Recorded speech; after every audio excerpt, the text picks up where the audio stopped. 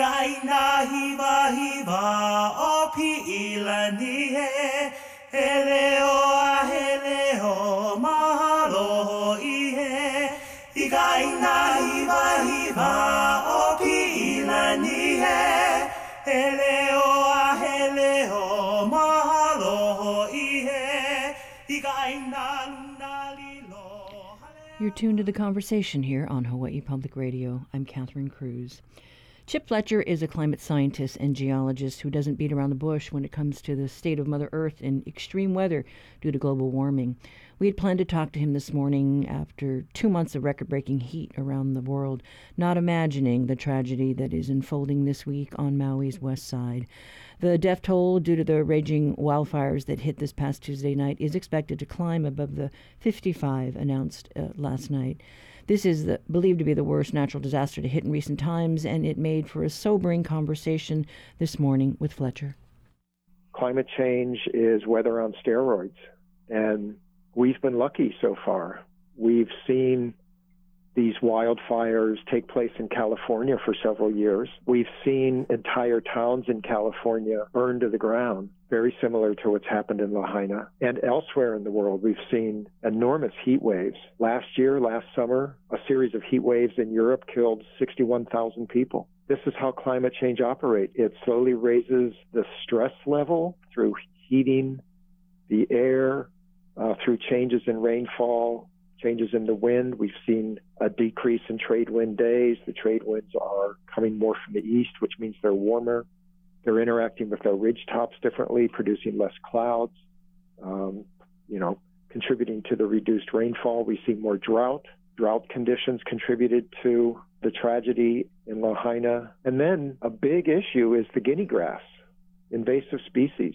This grass has grown up land that used to be plantation land, sugar land.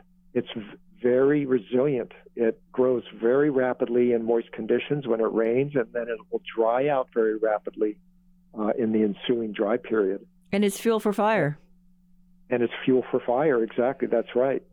And Lahaina is located downhill from a series of steep watersheds. The wind from Hurricane Dora accelerated downhill, blowing multiple fire fronts through the grass, through the vegetated uplands of the watersheds. And so this accelerating wind and the invasive species, the fuel from the grass, the dry conditions of a dry summer made drier by climate change. It's a horrendous convergence of multiple factors. We had reached out to you because we were just coming off of July, right? The hottest month on record. Right. And June was the hottest month on record as well. And so I'm worried because, we're not through hurricane season yet. All it will take is, big heavy rain, and all that will go into the ocean, affect our coral reefs. And, there could be more and possibly worse hurricanes still to come this year.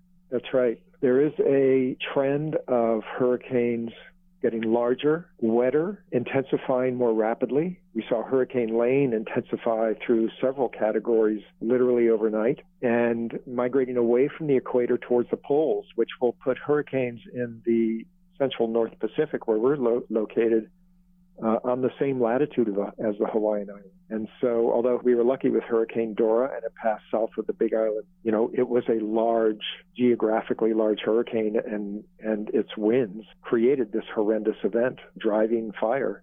So we need to be extremely vigilant. And it's because of these events and the greater likelihood of them forming now with climate change that our community needs to solve problems like homelessness, affordable housing, becoming more independent in terms of our electricity generation and our fuel production. We are isolated out here in the Pacific, and weather events driven by intense climate change means that our community must be more resilient, and we must pull together to not only prepare for these events, but to recover from them afterwards.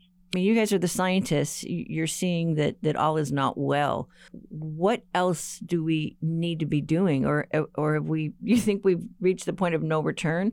I've seen the stories about 1.5, to stay alive, and that was pretty sobering. Yeah, it does look like 1.5 degrees Celsius warming above the pre-industrial global average temperature is not going to be attainable. But 1.6, 1.7, 1.8, every fraction of a degree becomes a new target. It's never too late. We always need to focus on decreasing our carbon production. We are polluting the atmosphere with gases that trap heat that would otherwise escape to space. And we need to focus intensely on decreasing that gas production, carbon dioxide principally, but methane and other types of gases as well. There's no other solution out there that is going to come online fast enough and at scale to solve this problem for us. There's a lot of discussion of global engineering, pulling carbon out of the air, other types of pathways to net zero, but those are far away. And the net zero pathways where we grow additional forests or protect ecosystems in an attempt to offset our carbon emissions taking place elsewhere. Many of the contracts that companies have set up to purchase net zero carbon offsets are shown to be bogus.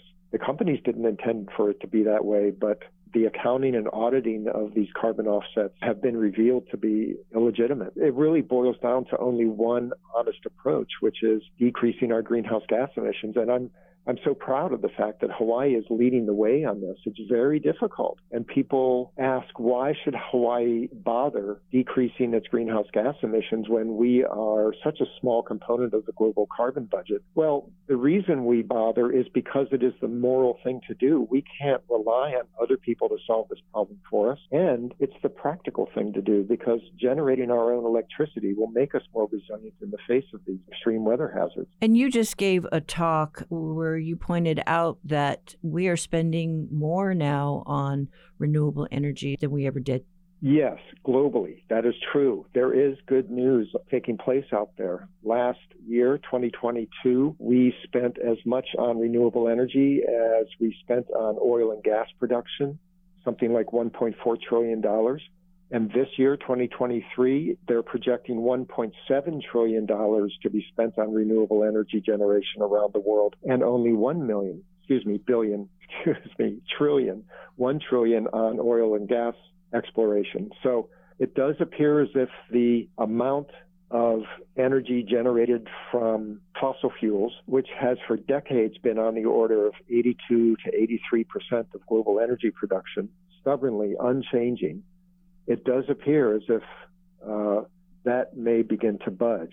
And we should watch over the next several years to see if that 82% of global energy generation from fossil fuels starts to come down. At that point, we know we'll have passed a sort of a tipping point in global energy system, and we can start to celebrate and focus intensely on accelerating that decrease in energy from fossil fuels. Even that is insufficient. For instance, if we spend $1.7 trillion this year on renewable energy, in order to stop global warming at 1.5 degrees Celsius, we really should be spending $4.5 trillion on renewable energy. So we are still a long way from the amount of investment in renewable energy on a global scale that we need to arrest this climate change problem. Things do look promising for the development of hydrogen, but, that's long-term. What are your immediate concerns short-term, given this natural disaster that we've seen on Maui?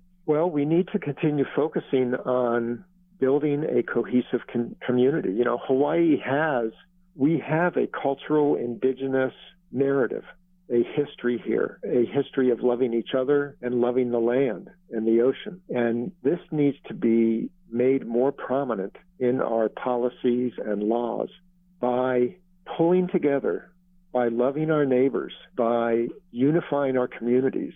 We can become a very climate resilient state. Homelessness, unaffordable housing, the cost of living, these are major problems that are on the radar screen of our current governor, and I see them as climate solution problems. Building climate resilience is not just about cutting our greenhouse gas emissions. It's about building a cohesive community that loves one another so that when we do get hit by these disasters, we pull together rather than pull apart. Yes, and we'll keep that in the forefront. But thank you so much, Chip. We do appreciate your time. Thank you, Catherine. Take care. That was Chip Fletcher, Dean of the University of Hawaii SOAS, the School of Ocean, Earth Science, and Technology, and former chair of the Climate Commission, talking about the recent wildfires on Maui and climate change.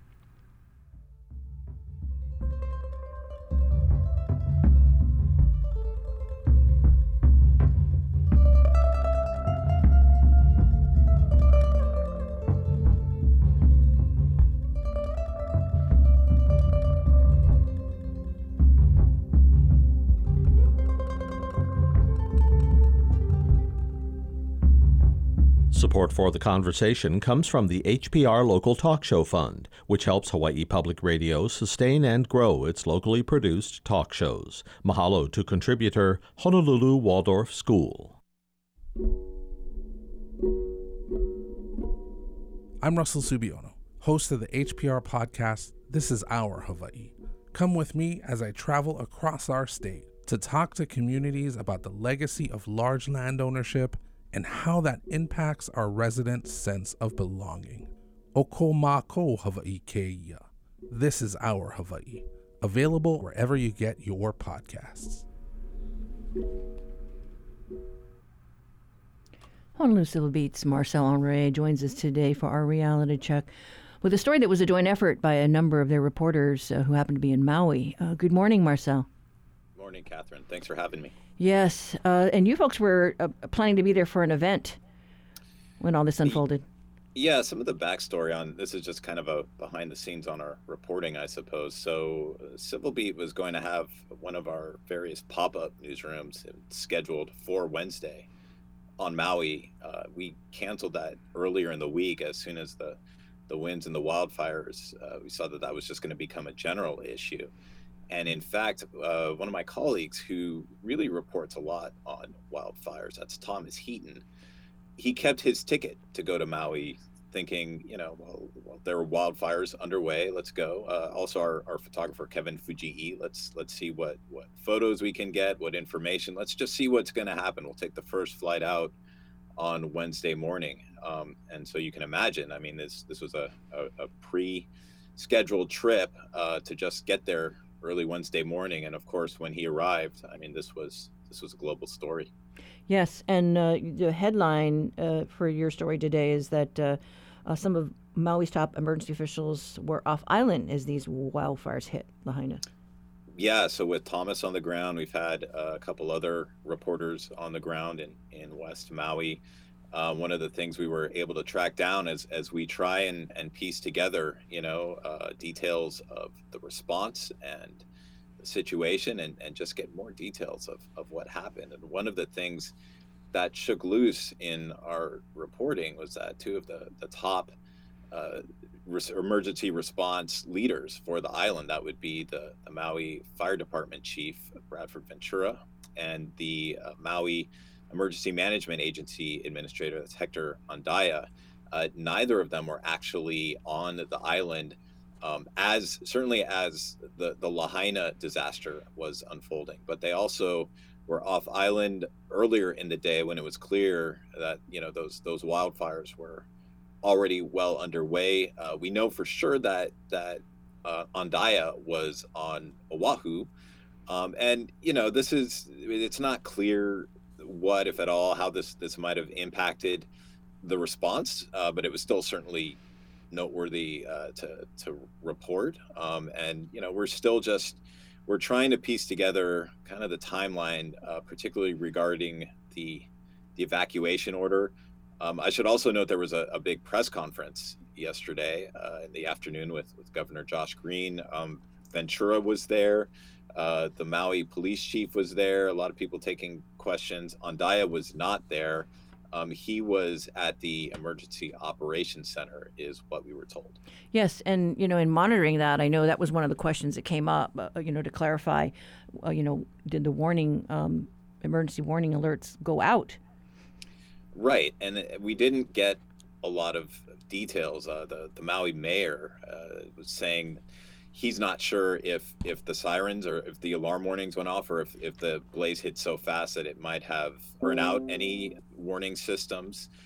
He did mention that hotel visitors up in Ka'anapali were asked to shelter in place, but they really didn't even specify what, if any, evacuation order went out. They just said it all happened so fast. We don't even know how the Maui Emergency Management Agency would have even been able to coordinate at the speed of the fire. So, they were asked for kind of a bit of a timeline of how it went down, and basically what we got was, it was so fast, we don't know even how they would have been able to do it. So there's still just a lot of questions that we're trying to piece together as we unpack everything that happened. Yeah, I mean, I know I saw those alerts on TV about the evacuation notices, all these different neighborhoods they were telling, go now.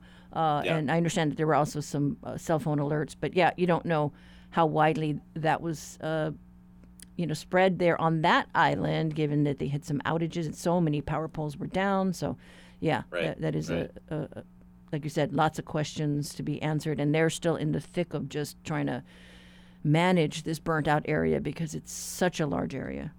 Right. It's all overwhelming for sure. You can tell they are, like everybody on Maui, they're exhausted. And they're very sensitive to questions right now, and it's certainly understandable. But we still got to ask them. So absolutely. All right. Well, thank you so much, Marcel. Thanks, Catherine. That was reporter Marcel Andre with today's reality check. To read the full story, visit civilbeat.org.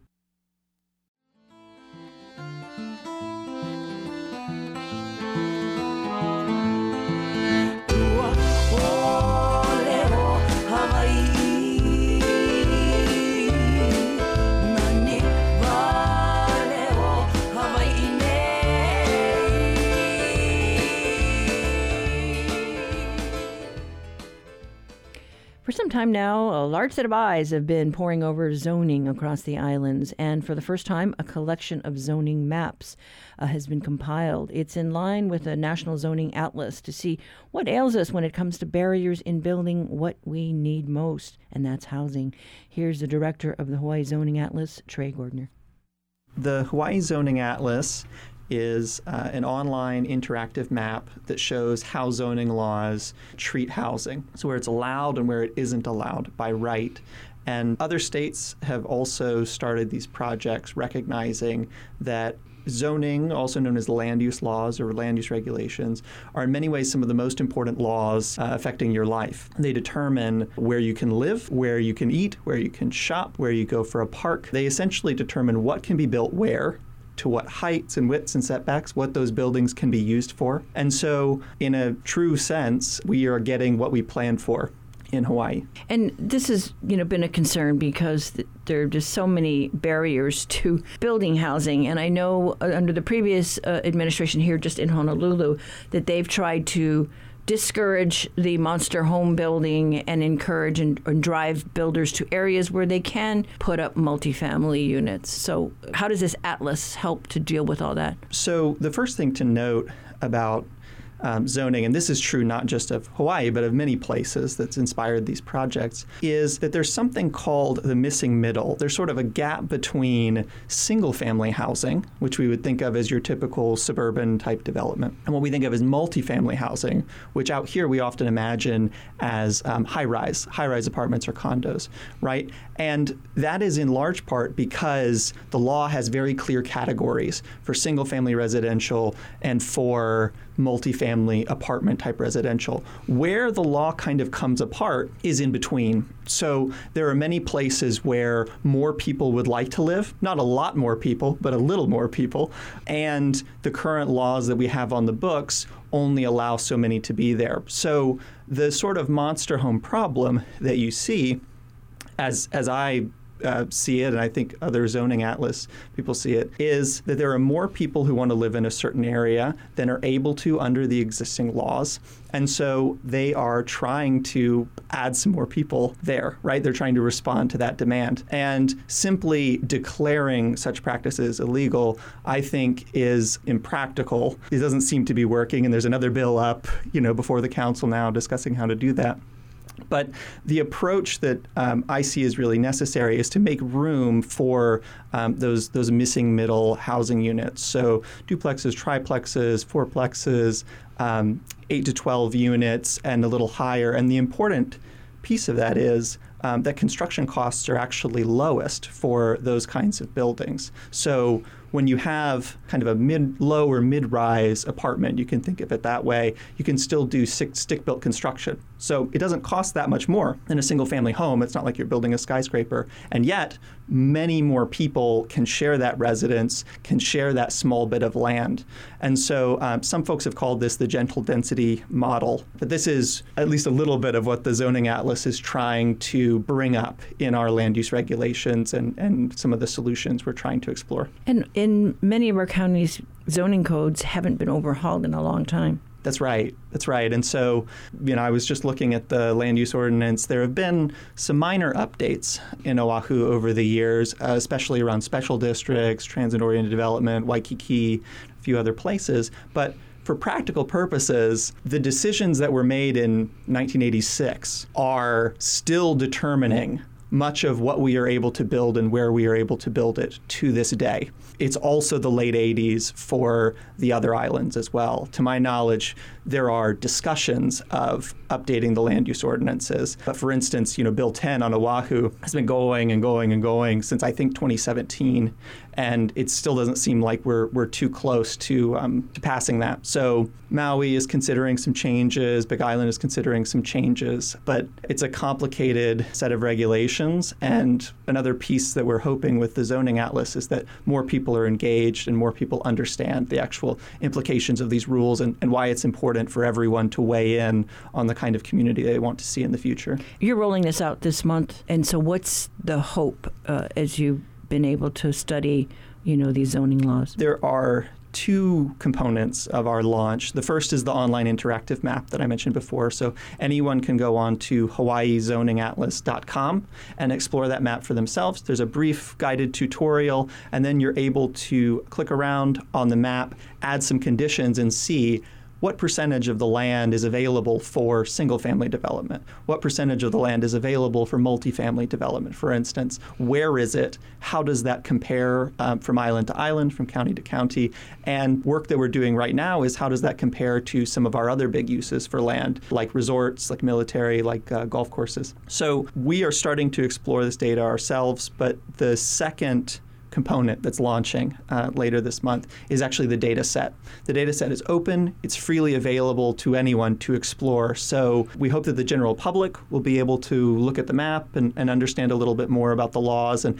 think about the kinds of rules that are leading to the system we have. But for academics, for researchers, for journalists, for students, they're also able to download the underlying data set and explore it in new and creative ways. And we're really just at the beginning of what we're able to do.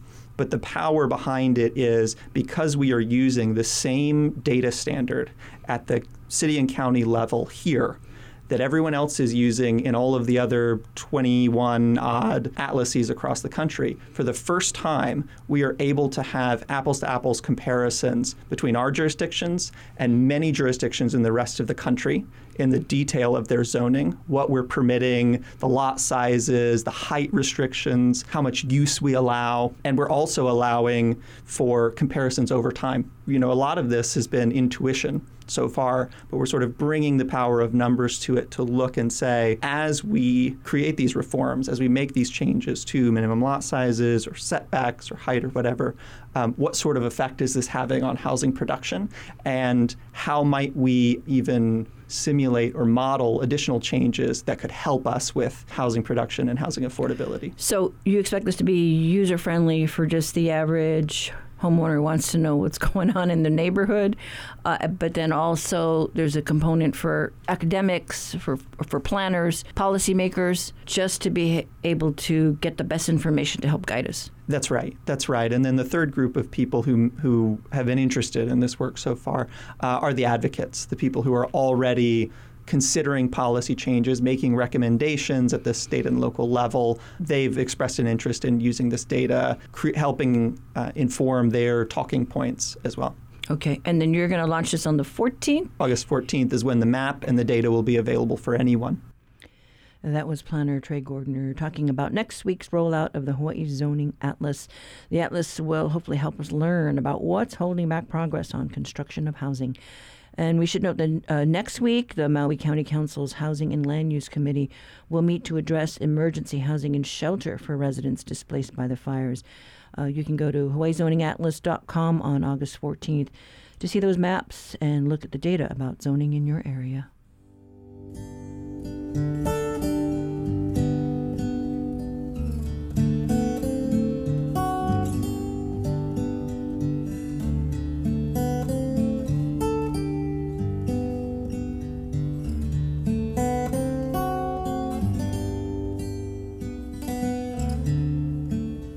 Support for Hawaii Public Radio comes from Mobi, a Hawaii wireless company since 2005, featuring a locally based customer care team committed to problem solving and personal service for each client. Learn more at mobi.com. This week on Science Friday, we talk about Amelia Earhart, the tuna fish, And she said, "You will not believe the story of this fish." and pod pregnancies outside the womb. There's such a market in America for birth, and I felt it would be funny to extend this to seeing the fetus as a possible consumer. On Science Friday from WNYC Studios. Beginning this afternoon at 1. Support for the conversation comes from the HPR Local Talk Show Fund, which helps Hawaii Public Radio sustain and grow its locally produced talk shows. Mahalo to contributor Ulupono Initiative. Darling, don't quit your daydream. It's your life that you're making. It ain't big enough if it doesn't scare the hell out of you. If it makes you nervous, it's probably worth it. Why save it for sleep when you could be living your day? The former Waikoloa Maneuver Area, or WMA, is a military training area that once occupied 100,000 acres on the Big Island. It stretched from the Pu'ukapu area in Waimea to Lalamilo and down to the Kauai and Puako along the Kohala coast. In 1943, the Navy started training troops being sent to World War II on the land, and which was owned by Parker Ranch at that time. The land was eventually returned to the ranch, but the problem of unexploded ordnance remains in some areas. Tomorrow, the U.S. Army Corps of Engineers will be holding a public meeting in Waimea to get input on an area that's nearly ready to be declared free of hazards. The Conversation's Russell Subiano talked with Program Manager Dave Griffin about the area and about the proposed plan. As the U.S.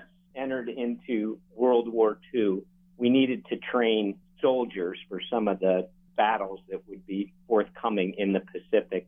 And so the DoD in 1943 reached out to Richard Smart, who was then the owner of Parker Ranch, and signed a license agreement with him for approximately 185,000 acres to allow the Marines to come over and train both with U.S. munitions to simulate landings and artillery fire.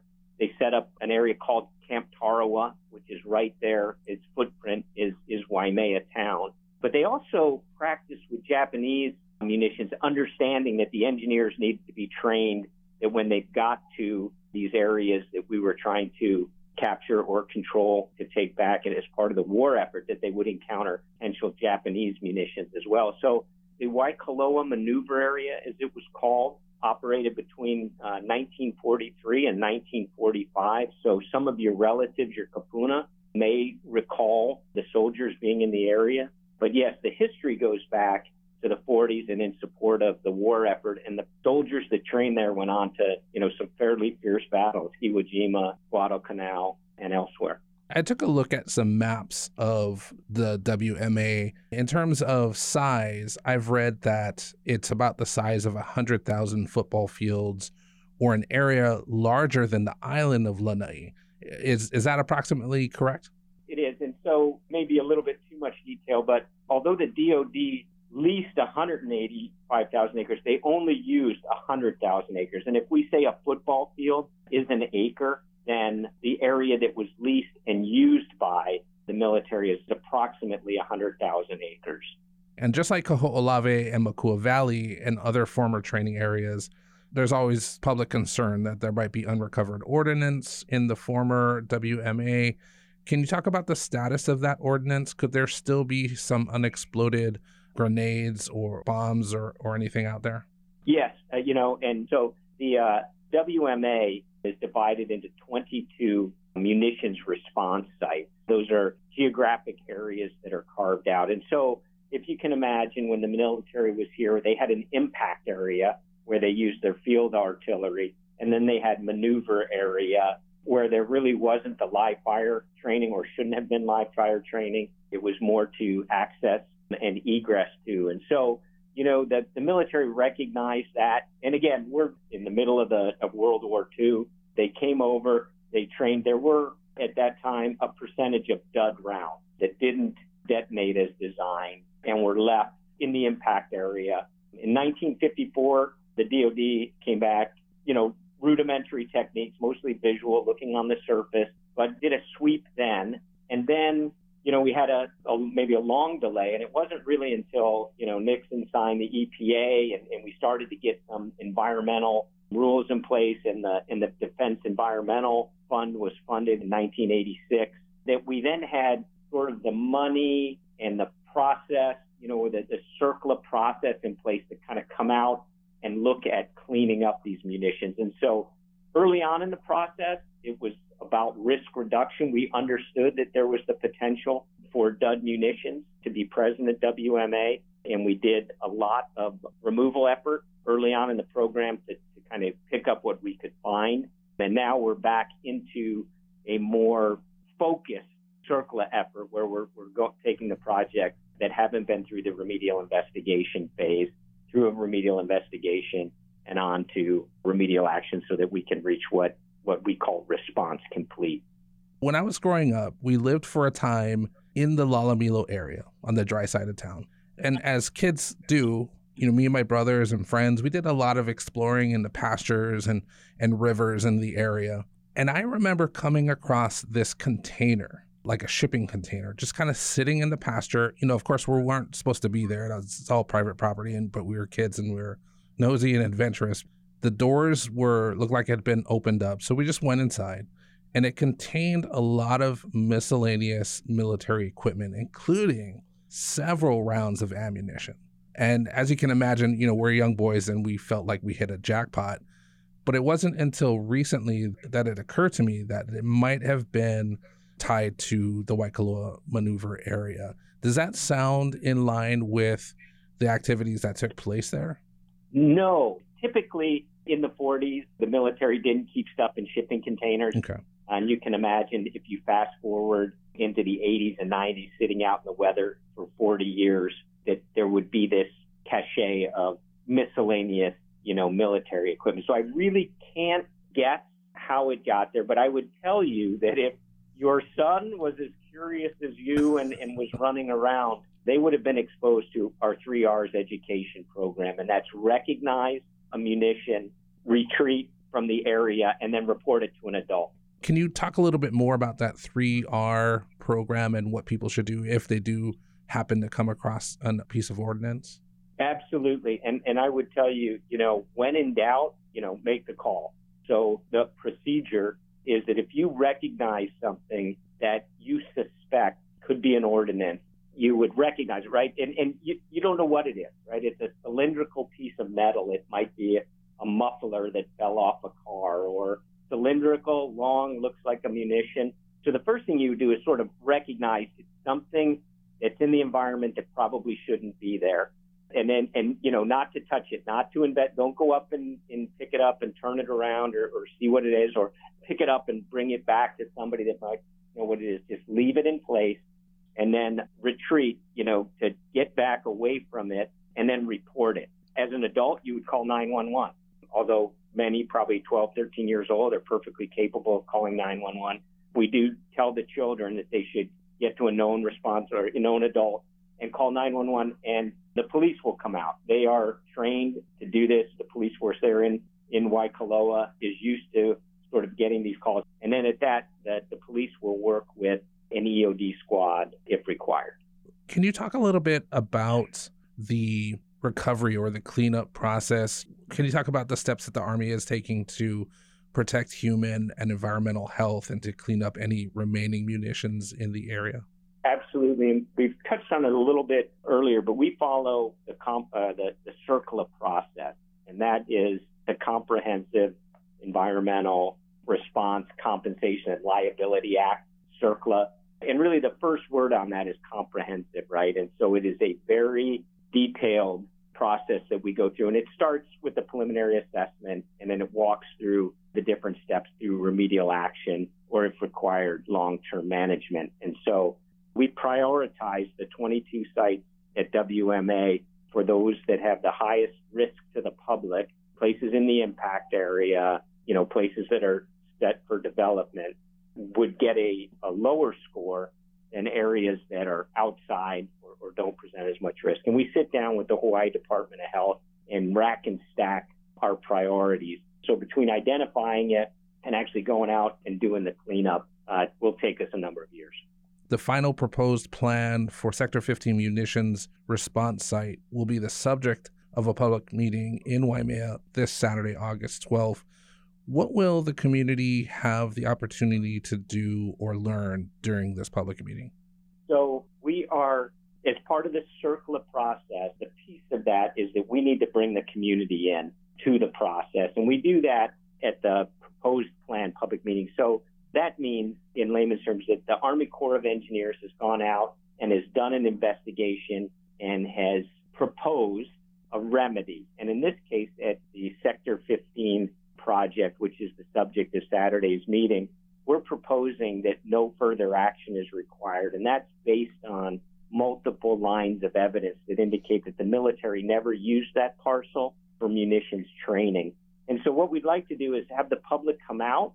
We're going to brief our investigation and of what we found, and then invite them to comment if they think that no further action is the correct remedy, the correct future for that site. In other words, it would basically be declared clean, and we would not go out, spend any more time, money, or effort out there because we have found it to be clean.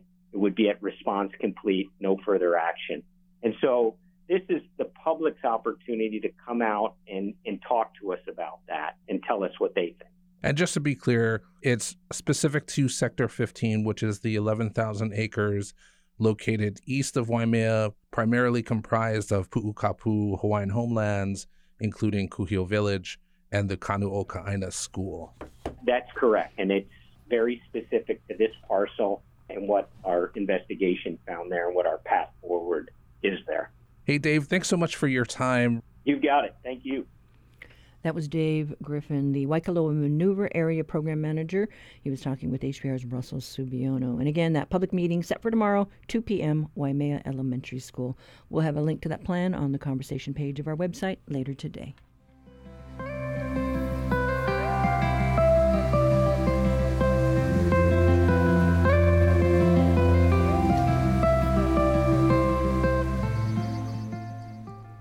I like to think that Willy Wonka's chocolate factory lives in a Manoa laboratory.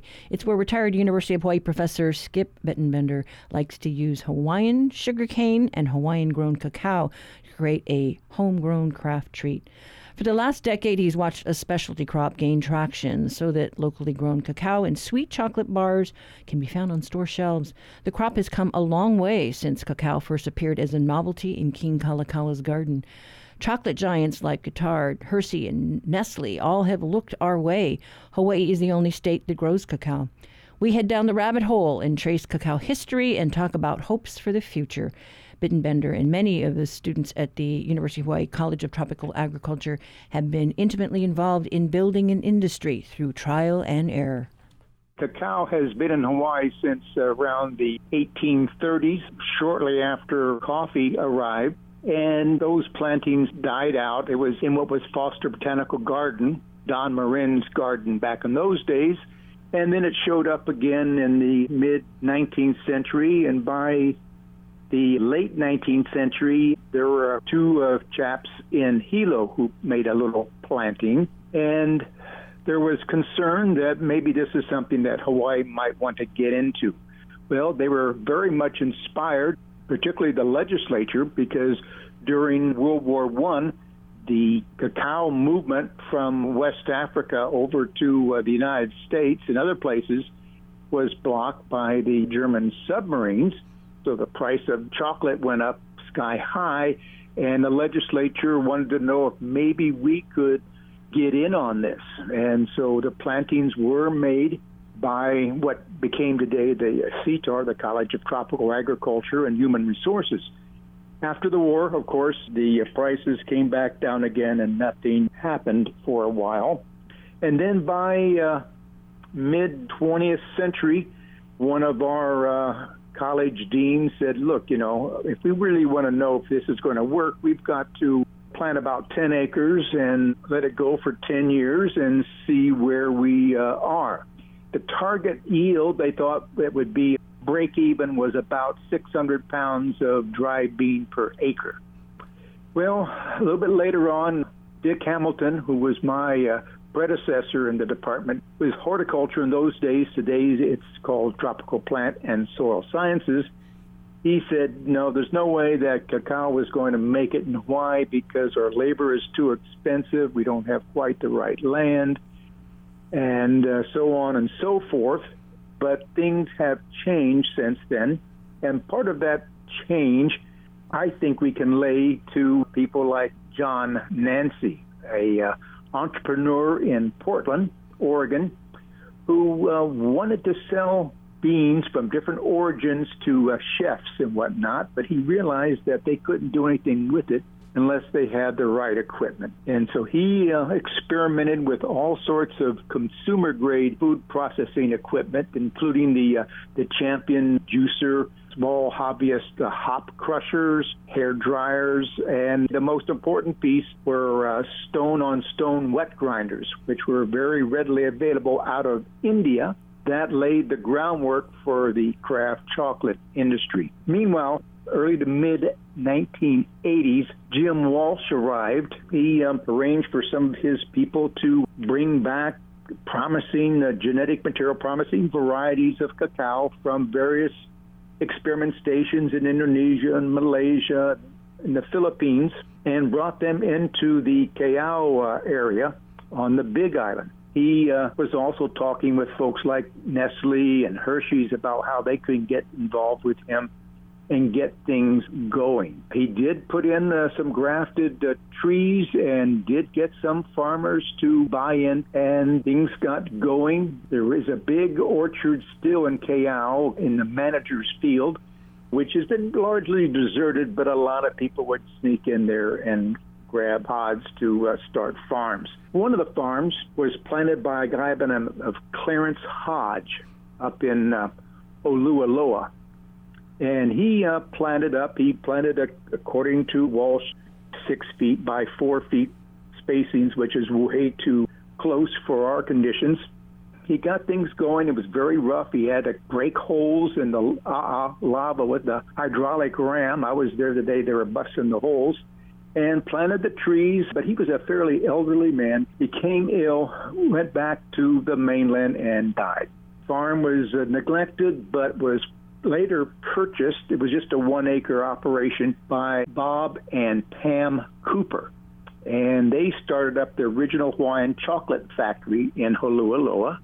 Their motto was to make chocolate. They put a lot of money into custom-made equipment. A little bit later on in that decade, Mike McLean was working with Dole. Dole was interested in diversifying at that time, and Mike came over to Waimanalo, where we had a planting of cacao that Joe DeFrank had started, funded by the Governor's Agriculture Coordinating Committee, to begin registering various herbicides for weed control in young cacao orchards. Joe got that job done and did not cut down the trees. We let them grow, and over time they were sort of forgotten, and we turned off the water. But a number of trees did survive. There were some trees at the P-Bar Experiment Station in Hilo, run by the USDA. The orchard in Dole started to grow well, but Dole decided to back out of the diversified ag portion, and that The coffee was abandoned out there. The cacao was abandoned, but they were not cut down. They were not plowed under. So in the early 90s, Mike Conway at Dole began to rejuvenate the cacao orchard, and they had some taste tests run, cooperating with Guittard's Chocolate in California, and they said, hey, this is pretty good stuff. So they continued to develop the orchard. In 2005, there was a cacao conference in Kona involving the USDA and CTAR, a number of growers, as well as USDA scientists from the mainland, as well as a couple of the big American chocolate companies. I was at the conference and was inspired by what they thought was some possibility for Hawaii. I was looking for new crops to work with, and I had set aside some of my earlier crop assignments and picked up cacao and kava. Well, it seems like, now there are farmers on so many islands now, and the interest is great. It just seems like after the last decade, things are finally starting to fall in place, and you've got people with passion to kind of take this to another level.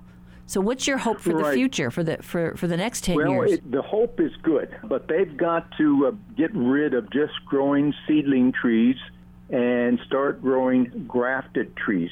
Grafted trees will provide you a more reliable, higher yield, better quality, and the kind of uniformity that farmers need when they want to manage their crops most effectively.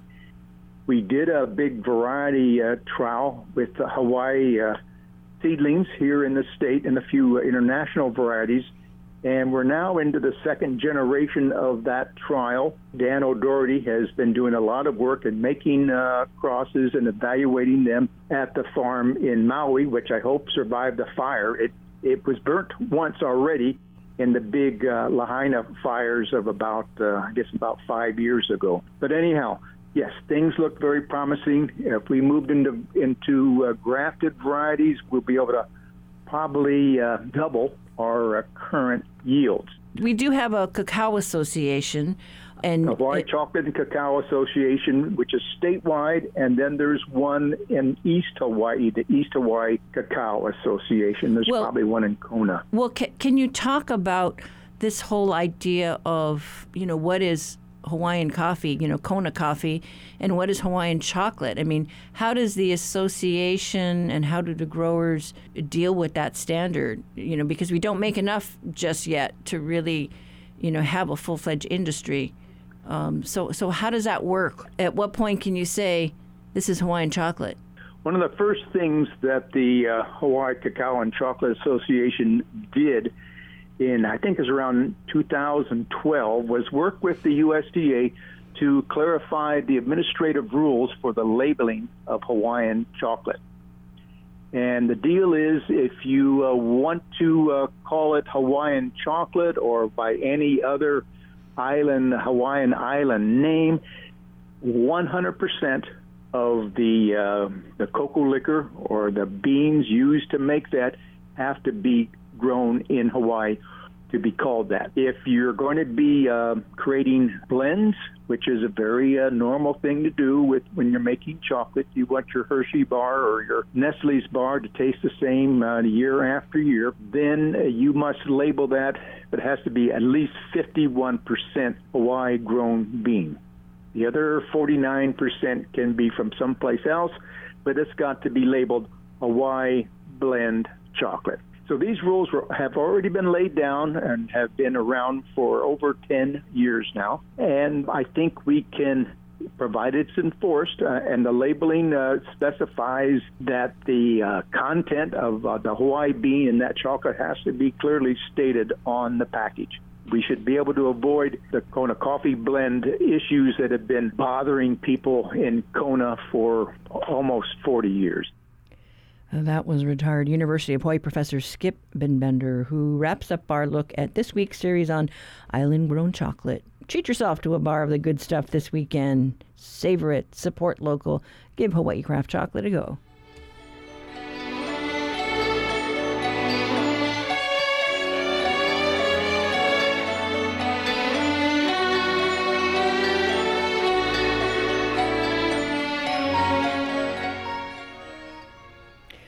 that's it for this Aloha Friday. Coming up next week, we look at ways to help Maui navigate through this difficult time. Share your stories. Help us unite the community. Call 808-792-8217. Write to us at talkback@hawaiipublicradio.org. You can listen back to our shows on the conversation page of the HPR website or wherever you get your podcasts. Our program is produced by Russell Subiano, Lillian Song, and Stephanie Hahn. John DeMello produced a Becker quiz theme. Our theme music courtesy of Gypsy 808. I'm Catherine Cruz. Join us on Monday. Pick up the conversation.